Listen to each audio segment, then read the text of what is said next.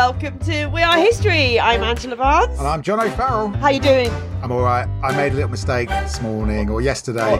I released our episode a day too early.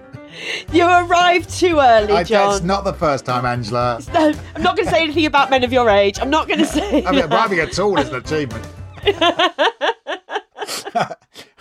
It's just so confusing. The bloody things change. The interface has changed. Setting the date is hard at my age. It's like, I thought I'd put it for the Monday, but I put it for the Sunday. So if you got your podcast a day early last week, well, blame me. It's my fault. This is why people who aren't millennials and younger shouldn't do podcasts, John. We don't know what we're doing. All I have to do is just load it up. Actually, the hardest thing is choosing the gap in the middle. That takes forever. Finding the silence. I probably caught that up as well. Sorry if I have. It didn't land in my feed, so I don't think it landed in everyone's feed early, but I just saw the tweets that just went, they got your podcast a bit early. Yeah. It went again. So. It's not the end of the world. Anyway, you just got a little bonus. We did it on purpose, actually. Exactly. So, yeah. So, this week, though, John, well, this was your choice. It's quite a famous topic you've chosen this week. Sometimes we do quite obscure stories, but you've gone for a biggie. And it's one of those stories we've all heard about, right? But again, think that you know, but actually the detail. Yeah. What it is essentially, John, we're doing a murder mystery podcast. We've heard that's the fastest way to get listeners, right? Exactly. We are doing a bit true crime. Richard III and the Murder of the Princes in the Tower. Ah, yes. Dead kids. Always good for a bit of light entertainment, that, John. Well done.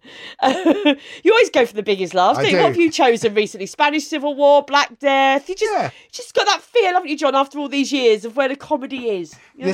This is actually, Angela, this is a listener suggestion, I might add. So thank you at 4KidsNoCash. Slightly worried that someone whose Twitter handle is 4KidsNoCash wants to hear about bumping off a couple of kids. This is not a podcast with handy hints, guys. No. So don't do this at home. Don't do this at home. Richard III. Well, the time, John, is the 1480s. Just a few decades before the beginnings of the Protestant Reformation. That's right. William Caxton has just set up the first printing press in England, and everyone's moaning about the cost of ink cartridges. Go on, you do it. Oh, no, paper jammed in feeder tray. Refer to the manual. No. There is no manual. Hasn't been printed yet. Oh, God. It's got to be done. They've got to be done, these jokes. America has yet to be discovered. The Beatles have yet to record their first album. The first recorded use of the word football appears in this decade. Oh, God. So Angela yawns for the next 550 years. May I say, Angela, you like Formula One. So, I do. Oh, here we go. I can hear it now. There's just cars going round and round and round. Yeah, well, the car that's in front is still in front. I'm currently, looks like I'm about to strip, but I'm not. Look, I've got my Formula One t-shirt on, John. Okay, so, thank you for lifting up your jumper on the internet. Frightened him there for a second. Slightly like, have I gone to the wrong website? So let's go back to safe. I'm not going back too far, Angela, because this is me leading on You're this not one. Me. No, it's me leading on this one. I'm the one who suggested this one. So we're going to go back to 1461, and that's when Edward IV got to the throne. But everyone was getting a bit exasperated. It's like, oh no, it's still the Middle Ages. I can't believe it feels like they've been going on forever. It did go on forever, the Middle Ages. They do. And it's like, oh God, barons squabble with king next century. King argues with barons. I tell you, I'm ready for something else now. Yeah. And what are these ages in the middle of anyway? What, you know? Yeah. There must be something interesting that comes after this. Well, apparently they've got this thing on the continent called the Renaissance, all new learning and art and poetry and interesting architecture. Oh, I don't know. That sounds a bit much. Don't like the sound of that. No. Exactly. Sorry, I'm just taking the piss out of people in the Middle Ages. War of the Roses. People have heard of that, right? War of the Roses, that's been going at this point for 3 decades. So called because Edward III got a big tin of Cadbury's roses and his eldest son ate all the nice ones. Just left the strawberry creams, John. Rude. No. Angela, I'm sure you know the real reason it was called the War of the Roses. I do, John. I do. Well, I mean, we haven't got time to go into the whole War of the Roses, because that's not what this podcast is about. We haven't done one on the War of the Roses. And probably won't. Probably won't. Yeah. So it's called the War of the Roses because you had the red rose of Lancashire and the white rose of Yorkshire. Yeah. There's emblems to represent the two houses. And it all sort of started, I'll do a brief turbulence. After the death of Edward III, it all sort of started with a bit of turbulent. You had Henry IV overthrew Richard II, and there were all these sort of rubbish kings. And then you ended up with Henry VI, who was mad as a box of frogs. Yep. Yeah, that's my way of putting it, John. I haven't been on the same courses as you. Married to Margaret of Anjou. Anjou. Who sort of made the decisions, really. And so then you had Richard, Duke of York, who's not Richard III, but Richard, Duke of York, who got made Lord Protector, didn't he, while Henry VI was mentally ill, I think, and then kind of decided, well, actually, I quite like to be king, and I think I deserve it more than he does. And so then that's where there became this sort of Henry and Margaret with the Lancastrians, Richard, Duke of York with the Yorkists, and that's where the War of the Roses sort of began. Yeah.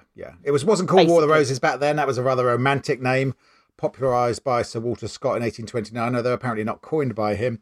I used to, I remember when I was working in comedy writing teams in the 80s, and the Labour Party brought in the Red Rose as its logo. There was this Yorkshireman, and the woman was, John, why has the Labour Party got a red rose? No one is Yorkshire's going to vote for them if they've got a red rose. It's the white rose of Yorkshire. So, Laurie, no one cares, mate. No one cares about the war. It's a long time ago. The War of the Roses is over. Let it go. But, you lost. Get over it. Yeah, exactly. You lost. Yeah. Yes, as that's so much as we're going to say about the War of the Roses. We haven't done a podcast on that, and we can't even recommend a book on it. So Google it. Ask your boring uncle who's on the pub quiz team.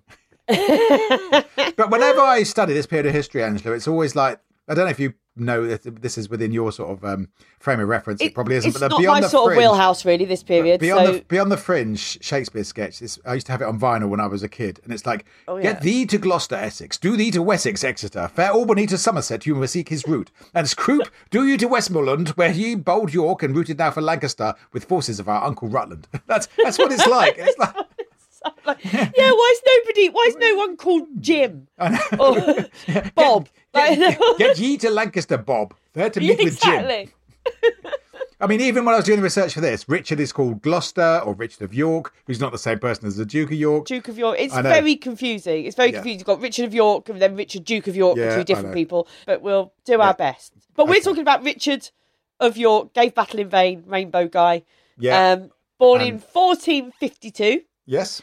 He is the 11th of 12 children. Yeah, so sort of surprising he inherited the throne, actually. Well, inherit's a strong word, isn't it, John? Okay, nicked it. Yeah. And so in 1461, Richard's big brother, Edward IV, becomes king and loses the crown briefly for a year or so. Very careless, but there was a civil war going on. Well, this is this battle, isn't it? Because Edward IV is the son of Richard, Duke of York, who is fighting against Henry and Margaret. So the king's it goes between him and Henry the Sixth. You had to be there. Yeah, it's confusing. Whenever history's a bit difficult, you had to be there. But anyway, wouldn't it be nice if all the kings just all had just different names? And different cities, all different. Because York gets used a lot. No one's Duke of Maidstone, are they, Angela? No, but I am the Queen of Maidstone. You are the Queen of Maidstone. So anyway, King of Maidenhead, Queen of Maidstone. Yeah. Lord Clapham, that's me. Lord of Sealand. Oh yeah, I'm a noble of Sealand. I'd forgotten that. Thank you. When if you don't get that reference, please listen to our Sealand episode. Yes. Richard had to flee the country when the Lancastrians were on the throne for a bit, and he was 18. He had to go to Amsterdam. There's worse places to go. There's worse places to go when you're 18. It's Amsterdam. I've not been told at 18 you've got to go to Amsterdam, I'm afraid. No. Hey, Richard, sit down, smoke a doobie. It might have been slightly different in the 15th century, John. It probably slightly. Was. But his brother, Edward IV, he gets the throne back again from Henry VI. This tussle sort of goes on, doesn't it? Yeah. And he puts Henry VI in the Tower of London before having him killed. Now, that's a big deal, right? Yeah, having a king killed. Have a king killed in the Tower of London. And so Richard, albeit he's Edward's brother, he's shocked by this, right? You don't do that. Yeah, I mean, he's thinking, I would never do that. I would never kill royalty in the Tower of London. I mean, if you want to know a little bit more about Henry VI, there are 3 Shakespeare plays about Henry VI. Sixth, part 1, part 2, and part 3. It's like the Godfather. It's like Batman. So get back to us about how you found reading those 3 Shakespearean plays. So the most powerful English noble at this time was Warwick. And this was a time when the nobility had their own private armies, so it's best not to argue with them. It was Warwick who got Edward IV on the throne in place of Henry VI. And then when he wasn't happy with how much he got out of it, he put Henry VI back on the throne again. And it's all like, hey, Warwick the Kingmaker, you've done it again. And he's like, hey, I make kings, it's what I do. Exactly. Yeah. He's sort of the Dominic Cummings of his day, really. He was. Yeah. And so the restored monarch, Henry VI, he of, mental illness and not much interest in politics, he is back on the throne, gets paraded through the streets of London. Yeah. He didn't really know what was going on, and the crowd were he's a bit bemused by it all. Yeah, the crowd were like, he's not very impressive. He can't even do the waving thing that royals do. That's basic. So for this 6-month period, there were 2 kings of England. Edward IV, Henry VI. Yeah. And it seems like the Wars of the Roses must be heading to some sort of finale by now. These 2 houses, the Yorks and the Lancastrians, have been battling it out. Where are you going to set a climax of a 30-year war? It's got to be somewhere epic. I think it's going to be the same place where I took my driving test, John. Barnet. Is that where you took your driving test? I took my driving test. In Barnet. Was it because you were so interested in the Battle of Barnet? That's right. I insisted, actually, because I thought while I'm there doing it, I could look at all the sites, How did you get on in your driving test in Barnet? Passed first time. Congratulations. Yeah. With only 2 minors, John, much to the surprise of my driving instructor, who I think thought he was sending a lamb to the slaughter when I went out. When I came back and showed him my certificate with just 2 minors on it and no... He looked at me as if to say, did you give him a blowjob? Is that what happened? Because it was no one, least of all me, expected to pass first time. But did you get to know your mark then? Whether you get to know whether you have yeah, you get the little thing and and I just had 2 didn't get that when I took mine. Did you know? I know one of them. I think this is why I ended up having such a good drive, because I thought I'd failed straight away. Because when I pulled out, so the car was parked on the road outside the test centre, and when I pulled out and I indicated right to pull out and drove off, and quite a way up the road, I realised my indicator was still on. And I turned it off and I thought, I failed because I've left the indicator on for too long. So I just sort of relaxed and went, well, this is just a practice one. Right, but that was only a minor, it turned out. Oh, okay. So, and I only got one other minor. I took my driving test in the 70s, Angela. Can you believe that? Did they even bother with them in those days? Well, there's a bloke with a red flag walking in front of the car, obviously. But passed first time? Passed first time, age 17 and 3 months. I get you. Yeah. See, I was 39 when I passed my driving test. Oh, my God. Yeah, I took mine in Caversham, if you're interested. No, why are we talking about this bollocks? Anyway, because the Battle of Barnet. So, there in 1471, King Edward comprehensively defeated Warwick, who was killed on the battlefield. And it was actually a really chaotic battle. It was really foggy, and they nearly called the battle off. Had a pitch inspection. Let's get it adjudicated by the pools panel. But and apparently I don't know what that means, John. But I'm sure it's football related. It's a funny football reference. Okay. But the 2 sides actually were killing their own people. It was so chaotic because it was the fog was so thick that everyone was killing everyone. But it all evens out over the course of a season. Again, straight over your head. So I smiled and laughed politely then, John. Did you see that? But I'm sure there's listeners who will really appreciate your football gags.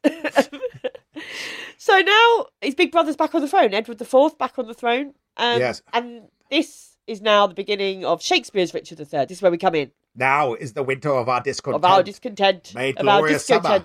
By son of York. Exactly. And if you want to hear about the winter of discontent, we have a podcast about that. Different thing, but just a link there. There's a link. Very good segue. Edward decided that his position was always in jeopardy while his predecessor was still alive in the Tower of London. So Henry was put to death, as was his son, the former Prince of Wales. Well, you've got to be sure, haven't you, John? You can't the whole take, family. You can't take any risks. You can't take any chances. And it seems like the War of the Roses now is concluded, right? Yeah. Although, in the following decade, John, there'd be one final twist, just to keep the audience on the edge of their seats to the very end. Oh, fantastic. With Warwick the Kingmaker dead, Richard was given, as the younger brother, was given the charge of the north of England, which is a huge responsibility. You're in charge of all Northerners, Richard. Just don't let the whippets into the pigeon coop. That's what. John O'Farrell. This is We'll actually. Get tweets. No, this is actually true. It's in the historical documents. Yes, John. Do you know where Richard went to live? I don't know. He went to Barnard Castle. He said, we can use this place. Use this place for eye tests. Exactly. We'll make it so attractive that people will drive here even when they're not allowed to. Exactly. So, yeah, Barnard Castle. He was like, I'm going to Barnard Castle. Richard was very successful as a sort of lord of all of the north of England. He enhanced his reputation as a strong and fair ruler of this part of the kingdom. He took on the Scots, which was, of course, an independent country back then. He got Berwick-on-Tweed back from Scotland. But as a compromise, the Berwick had to play in the Scottish lower leagues. Oh, you love that joke, Angela. Again. But the thing was, he developed a very strong power base when he was up there, which made him sort of unassailable when his brother suddenly died in 1483. Right. So, Edward IV, bang, gone. Yes. So in the next few months, this is when the events came that would change the course of English history, John. Oh, maybe that is a good place to take a break, Angela. Dun, dun, dun. And I'm going to send you a little treat. I'm going to send you an email, but I want your reaction on camera. So when we come back. Yes, Oh, exciting. Right. Okay. So we'll be back just after this brief interlude.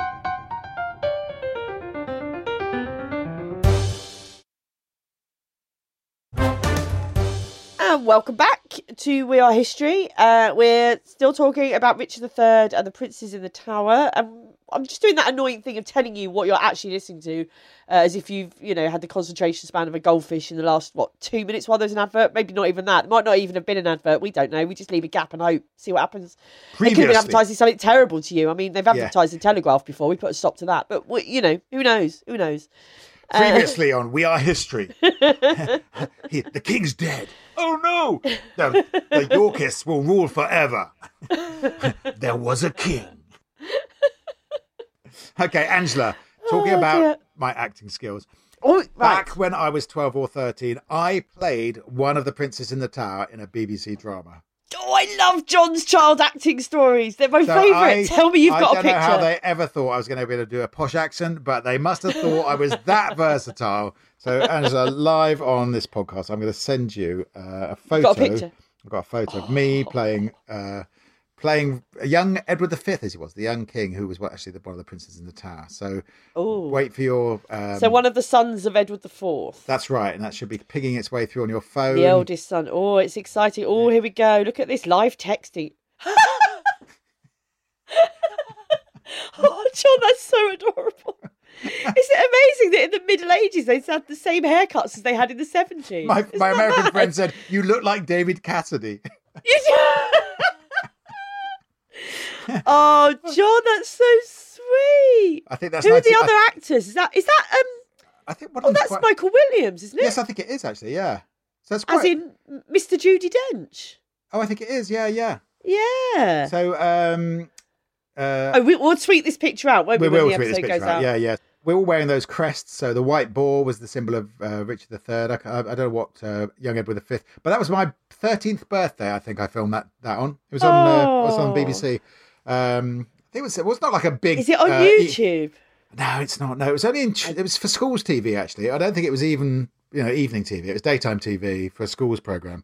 But you're right. I forgot it's Michael Williams. I wish because I got to meet him years later.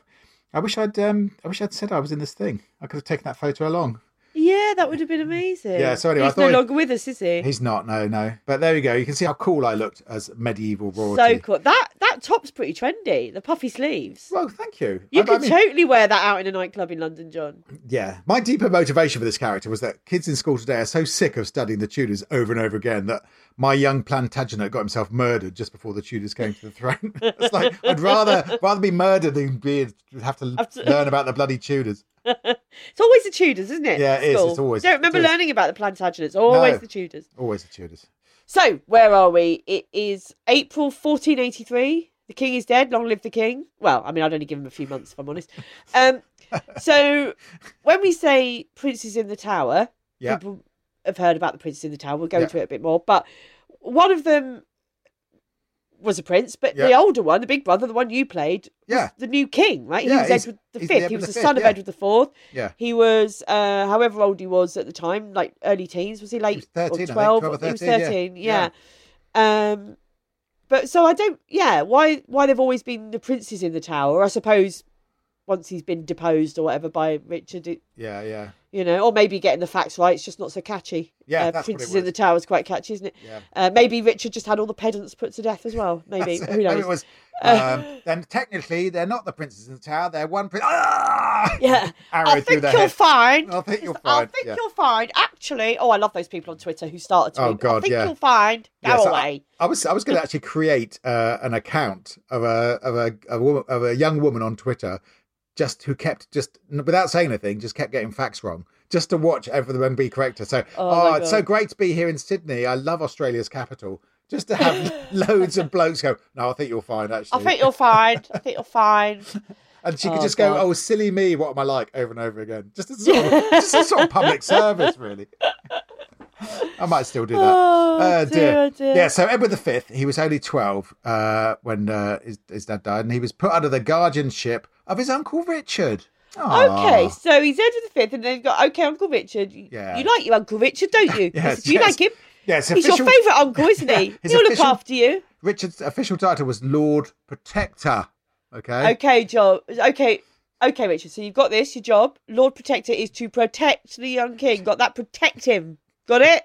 Not a problem. Okay. So got that. So the princes were put in the Tower for their own protection until young Edward's coronation, when his position would be confirmed before God.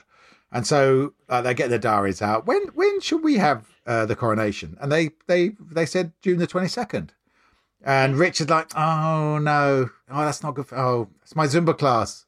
I can't do that. Oh yeah, can't do Friday. That's book club. Then I've got to do my tax return. Exactly, it was like that all the way through. So Richard kept postponing the coronation as Lord Protector. I wonder why. Yeah, the prince's mum was like, I don't trust him. He's got a hump. And it's like, for goodness sake, haven't we moved past this sort of prejudice? And it's like, no, we haven't. It's still the Middle Ages. They definitely still have this prejudice. Yeah. Because he did have a hump, right? He did have a... Do you know what? We'll come to that. But Shakespeare portrayed him with a hump. So we've always presumed that he had a hump. But we always thought, is that part of Tudor propaganda to make him a baddie? You know, because in later history, it was necessary to make Richard an absolute monster. And so the hump came as part of the whole deal. But to be slightly in Richard's defence here, there was actually strong evidence that the prominent Woodville family were planning a coup. And so as regent, Richard had a duty to ensure the young king was safe. But I suppose, it fairly quickly became apparent that he might have had another agenda. There's still a lot of debate about this, aren't there? There's sort of historians who are Ricardians who are really sort of more pro Richard, and believe that what happened wasn't his fault, or he was, in a difficult circumstance or whatever. No one really knows, do they? There's different sides of the story. I suppose it's worth.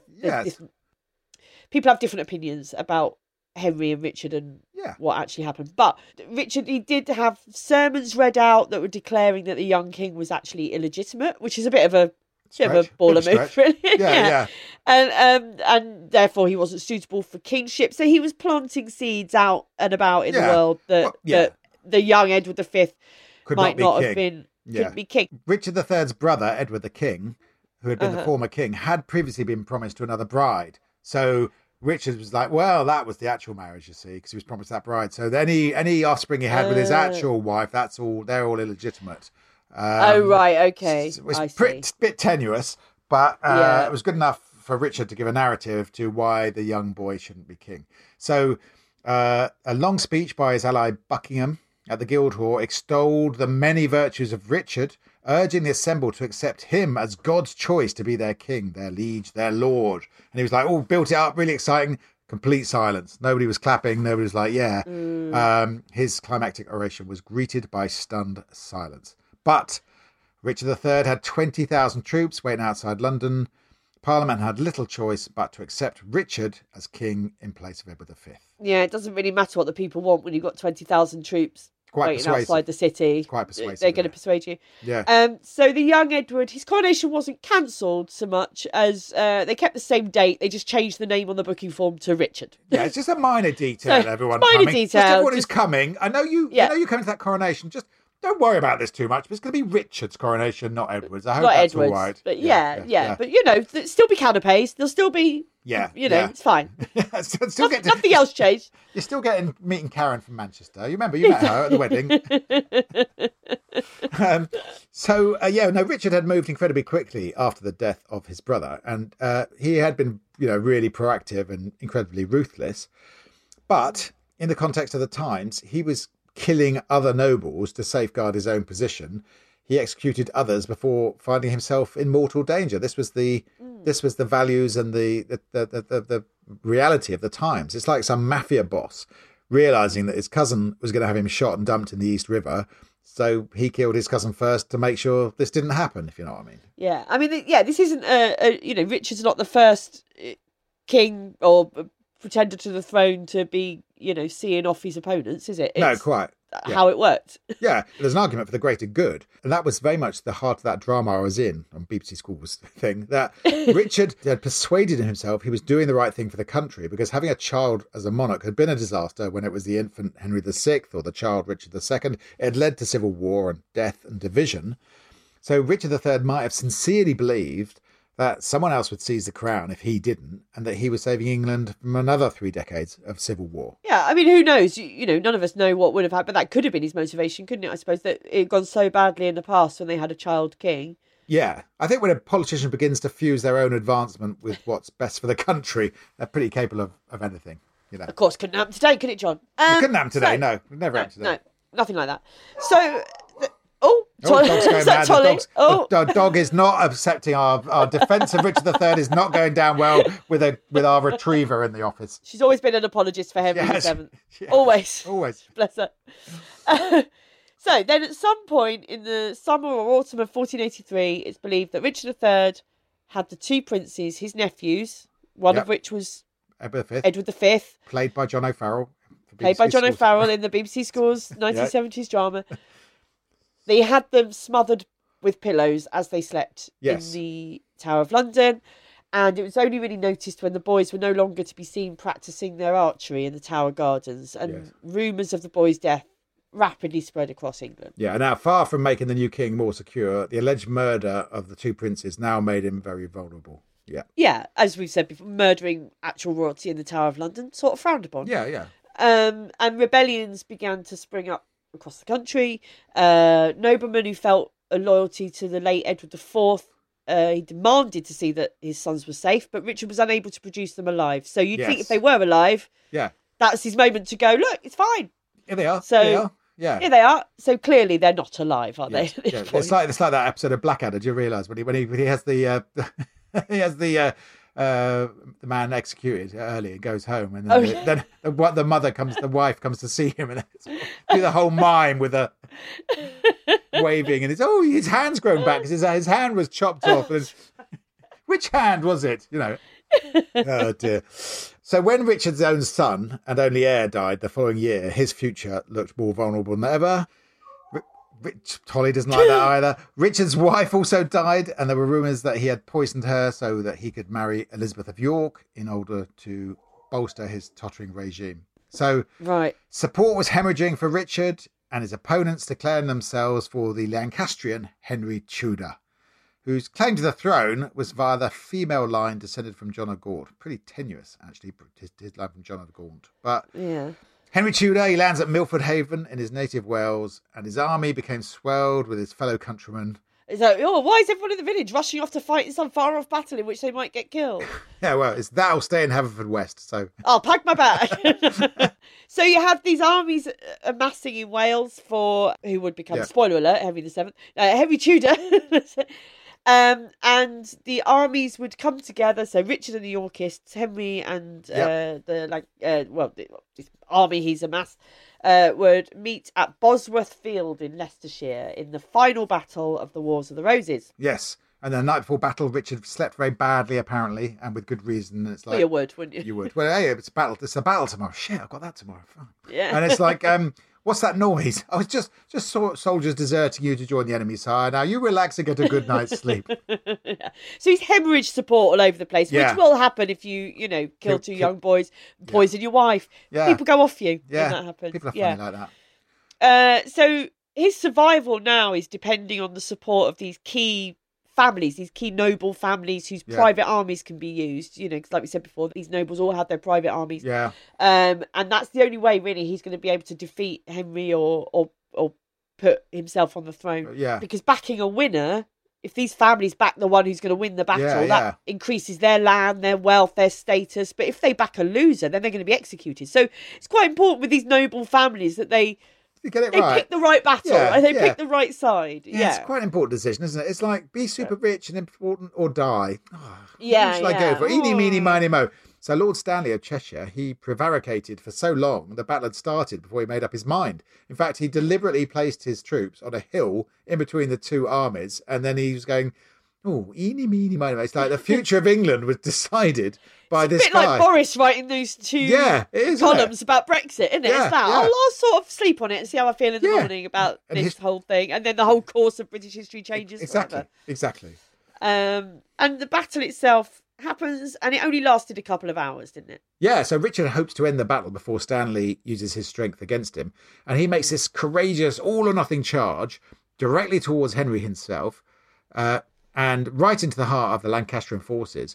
And it was called the Swan Song of English Medieval Chivalry. Don't know quite why that's important. Suicide mission. Suicide mission, yeah. So what it was like, us knights will ride in, kill Henry, and then no point in having a battle. So the king and his small force almost reached the pretender to his throne. But at this key moment, Stanley makes his decision. He throws the weight of his army against the Yorkists, and Richard III becomes surrounded.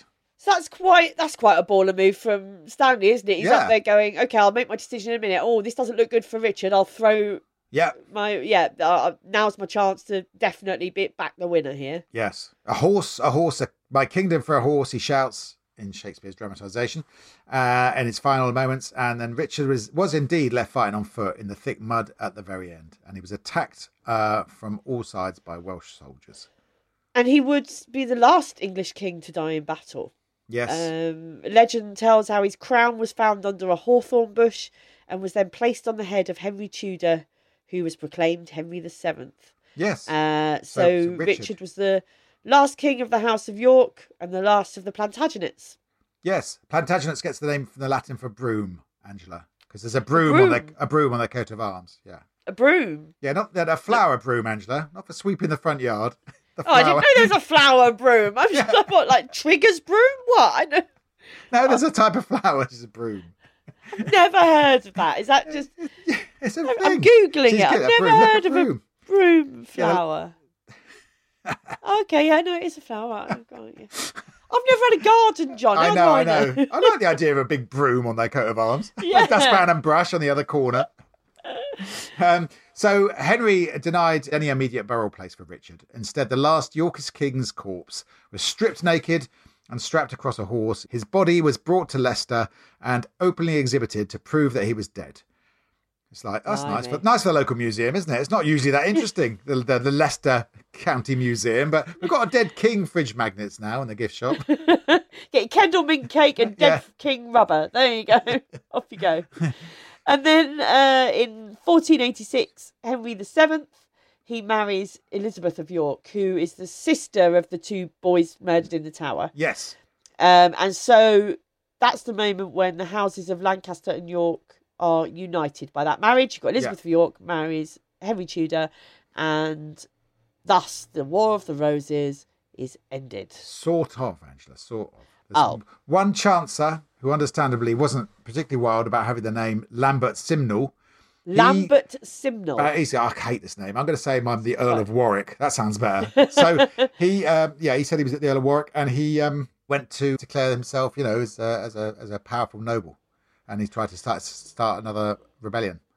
Right. But the only flaw, really, in Lambert's cunning plan is that Henry already had the real Earl of Warwick safely locked up in the Tower of London. So if you're going to turn up and go, hey, I'm the Earl of Warwick, it's a bit Spartacus situation. No, I'm the Earl of Warwick. No, I'm the Earl of Warwick. Yeah.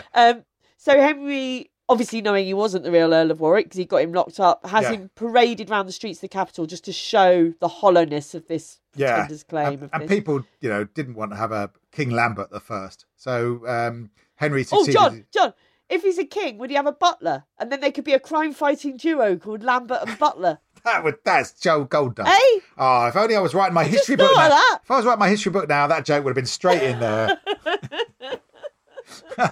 So, King Lambert and his butler were killed when Henry succeeded in crushing the forces of Simnel and his butler. Oh no, it's not so good that way. Yeah, and guess what happened to Lambert Simnel? Was he executed? He's given a terrible punishment, John. His punishment then was being made to work in the royal kitchen while the innocent Warwick was put to death. So hang on a minute. Yeah, I know. the pretender, the one who pretended to be Warwick, the phony, just has to wash dishes for the rest of his life. Yeah. And the actual Earl of Warwick, completely innocent, put to death just to be on the safe side. Exactly. Yeah, so seems legit. You think that's it? People are quite interested with the bloke with a stupid name, pretending to be the king. Another one, Perkin Warbeck turns up. There's another one. He says that he's the youngest. These aren't real names, John. Perkin Warbeck is another pretender to the throne. He says that he's the Richard, the Duke of York, the youngest of the princes in the Tower, and he sets about raising support for another Yorkist claim on the throne. So he's suggesting that the princes weren't killed. Yes. And he's survived and escaped, and now he's back to claim his rightful place on the throne. Yeah. Now, so some historians suggest that it was actually Henry VII who'd been responsible for the murder of the princes in the Tower, which might have put the king in a difficult position right now, because he'd be going, he can't possibly be Richard of York. The prince was definitely murdered in the Tower. How can you be so sure? Oh, I just feel it. I just feel it in my bones. Yeah. So anyway, Perkin Warbeck he was defeated as well, and that was it. The Tudor family had arisen from being a minor branch of royalty to the supreme heights of Key Stage 2 of the national curriculum. See, it's all we hear about the Tudors, isn't it? It was such a tenuous sort of way of getting there, really. They were very lucky to be there, really, yeah. Yeah. And the Middle Ages are over, and then Channel 5 did loads of sort of documentaries and retrospectives with comedians going, oh, blimey, remember chainmail? What did we look like? Coming up, the Middle Ages. I love the Middle Ages. with John O'Farrell and by Jimmy Carr. with contributions from John O'Farrell and Angela Barnes. Yes. So, John, does any of this matter today? Well, really? You could say that about anything in history, but if the Tudors had never ascended to the English throne, there'd have been no Henry VIII, no creation of the Church of England, no Queen Elizabeth I dying without an heir, no subsequent unification of the Scottish and English crowns. So perhaps an enduringly independent Scotland. Exactly. No Charles I, so no English Civil War, no Glorious Revolution, and without Parliament asserting itself against the Stuarts, pressure maybe would have built up until all of Europe was rocked by the English Revolution of 1789. And then a cry of liberty, equality and fraternity would have created an English Republic, only to have the English Emperor Wellington defeated by the French monarchy at Waterloo. So we're back exactly back to where we are now. Could have happened, John. Yeah. Could have happened. And in a parallel universe somewhere, that's precisely what did happen. It's amazing, isn't it? Yeah. So for 200 years, people wondered what had happened to the princes in the Tower. Just a mystery. They just disappeared. They just disappeared one day, and people think that Richard smothered them in their sleep, or had them smothered in their sleep. I'm pretty sure he didn't do it himself. Or maybe it was Henry, and in 1674, so 200 years later, in the reign of King Charles II, there were some builders were digging in the Tower of London, and they came upon a box that contained the bones of 2 children. So, did they, A, immediately realise that these must be the remains of the legendary princes in the Tower and call in experts from the Royal Society, or B, chuck the skeletons on the skip and put the kettle on?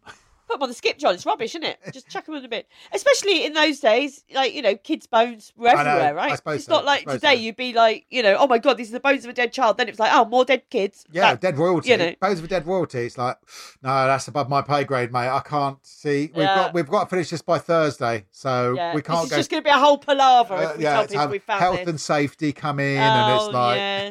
It's going to put us right off schedule, that is. Yeah.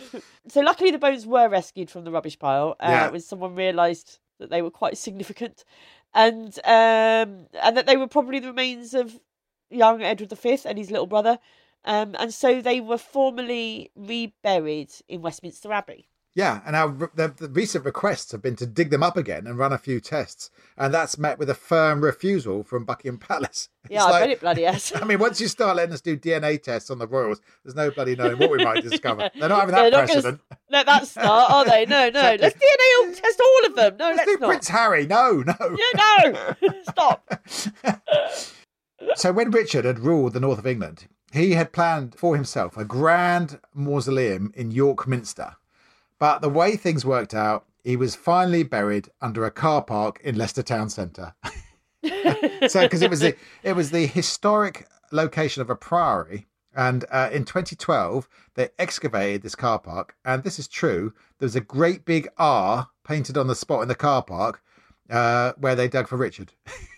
That's so brilliant, that story, isn't it? I remember when it was in the news, and it was just such a great story. They think the R was probably for reserved rather than Richard. Not Richard, probably. Yeah. But they dug him up. They found a skeleton straight away in this place where it had been rumoured for centuries that Richard was buried here, even though it was Leicester Town Centre car park. I wonder why they sort of didn't excavate it before building the car park. You'd think if the rumours had been there, before we put this car park here, should we just have a quick look? It was the 70s, Angela. We needed car parks badly then. It's we have an incredible historical archaeological location here, but parking is terrible in Leicester Town Centre. So let's get our priorities right. Sadly, when they dug it up, I mean, they didn't know it was Richard straight away. There was no signed confession with the body. There was no, it was, I'd done the murders. It was me for sure, signed Richard. But there was one very interesting detail on it. Do you know what that was? What we found out at this point, isn't it, that the hump was not a myth invented by Shakespeare. Richard actually had scoliosis, which is a condition characterised by curvature of the spine. And so it was confirmed when modern scientists finally got to examine his body. So that's quite something, isn't it? He did have this disability. He did have this thing that has been, it's not just stories that have been passed down. Yeah, not legend or something, a bit of propaganda that Shakespeare put in his play. It was it was a medical fact. Because obviously they did the DNA test on Richard, and they found that he did have the right DNA to make him the last Yorkist King of England.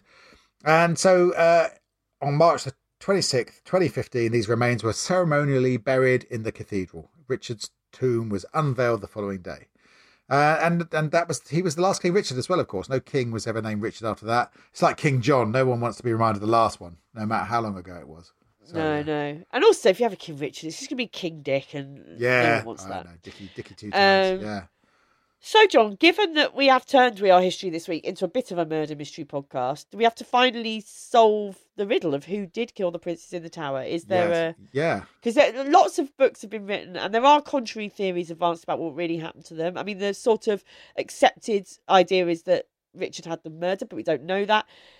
Some people say they might have escaped and lived on, or how they were actually murdered, like we said, by agents of Henry Tudor to plant seeds against Richard in order to blacken his name and increase Henry's, what were very slim chances of seizing the throne, which ended up being realised. Yeah, but none of these are as likely as a dull but obvious truth that Richard III had them killed. He had the strongest motive, he had the easiest access to the boys, and anyway, he's obviously guilty. Just look at the hump. Oh, John. John. So incredible. We are not in the Middle Ages now. Incredible detective skills from us both. I think, it was a gripping murder mystery podcast that we've done there. I mean, it was like, the twists and turns of you think Richard III killed the Prince of the Tower. Well, we looked at it and thought, probably. Yeah, reckon he did. Yeah. I mean, we're not historians. We don't know any better. Yeah, but God, I don't think any of all those other podcasts now, they're going to be quaking in their boots. Serial, all the Scandi noirs are going.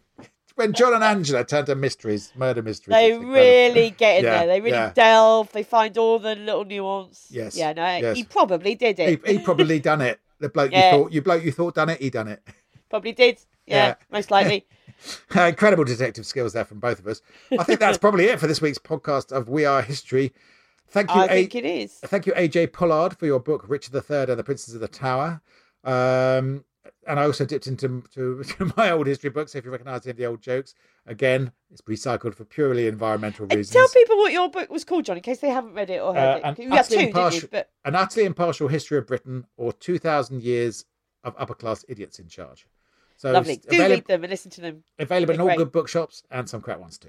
And we'll be back with another episode next week, which will not be a detailed account of Wars of the Roses. I promise you that. But we've got something to play us out today. Yes. It's an appropriate song from a musical that John co-wrote. We've played a song from the musical before, haven't we? We played Black Death, I think. Yeah. So that's given right, that this is the beginning of the Renaissance in Britain, here from Something Rotten, the opening song, Welcome to the Renaissance, as I say it in the American way, Renaissance. Welcome to the Renaissance by Wayne and Kerry Kirkpatrick from Something Rotten. See you next time. Bye. Welcome to the Renaissance with poets, painters, and bon vivants, and merry minstrels who show the streets of London a strumming their lutes in puffy pants and pointy leather boots. Welcome to the Renaissance, where we ooh and ah you with ambiance. We're so progressive, the latest and the greatest, we bring it to you with much ado. Welcome to the Renaissance, where everything is new. Here we've made advances in the sciences. We have the latest gadgets and appliances. Our mugs are made of pewter. Our houses all are Tudor, decorated with a modern flair. See us in our petticoats and farthingales. Our trendy beards we trim to look like swallowtails. We're called Elizabethans. They're all a bunch of heathens. Heathens headed straight for you know where. While witches are burning and wars tend to start, we bring you moments of culture and art. Culture and art. Welcome to the Renaissance, when our printing press has the fancy fonts. That's right, we're fancy and very literary, theatrical too. It's what we do. Welcome to the Renaissance, where everything is new.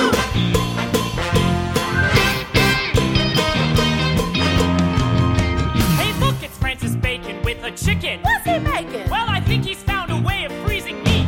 That's new. Hey, look, it's Walter Raleigh, found a new world, by golly. And he's brought us all tobacco. What a treat! Also new. And we have a list of writers who were always writing something new. It's true, we do. Like who? Like who? Like Becker! Whoa! John Webster! Whoa! Ben Jonson! And Christopher Marlowe, Thomas Kidd, Thomas Middleton, Thomas More. And our brightest star, yo! He's the bomb, the soul of the age, the whiz of the Elizabethan stage. He's incredible, unforgettable. He's just so freaking awesome. Shakespeare, Shakespeare.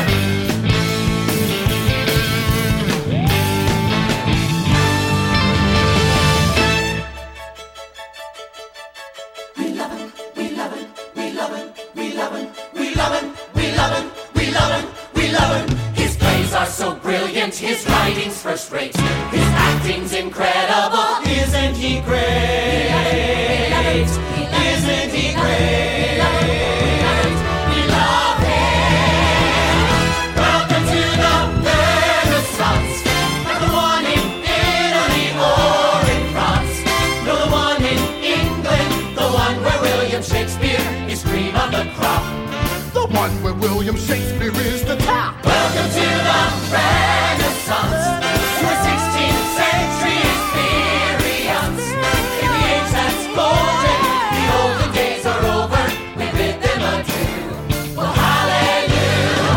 Welcome to the Renaissance, where everything is new. Everything is new. Welcome to the Renaissance. Everything is new. 'Cause Renaissance means rebirth.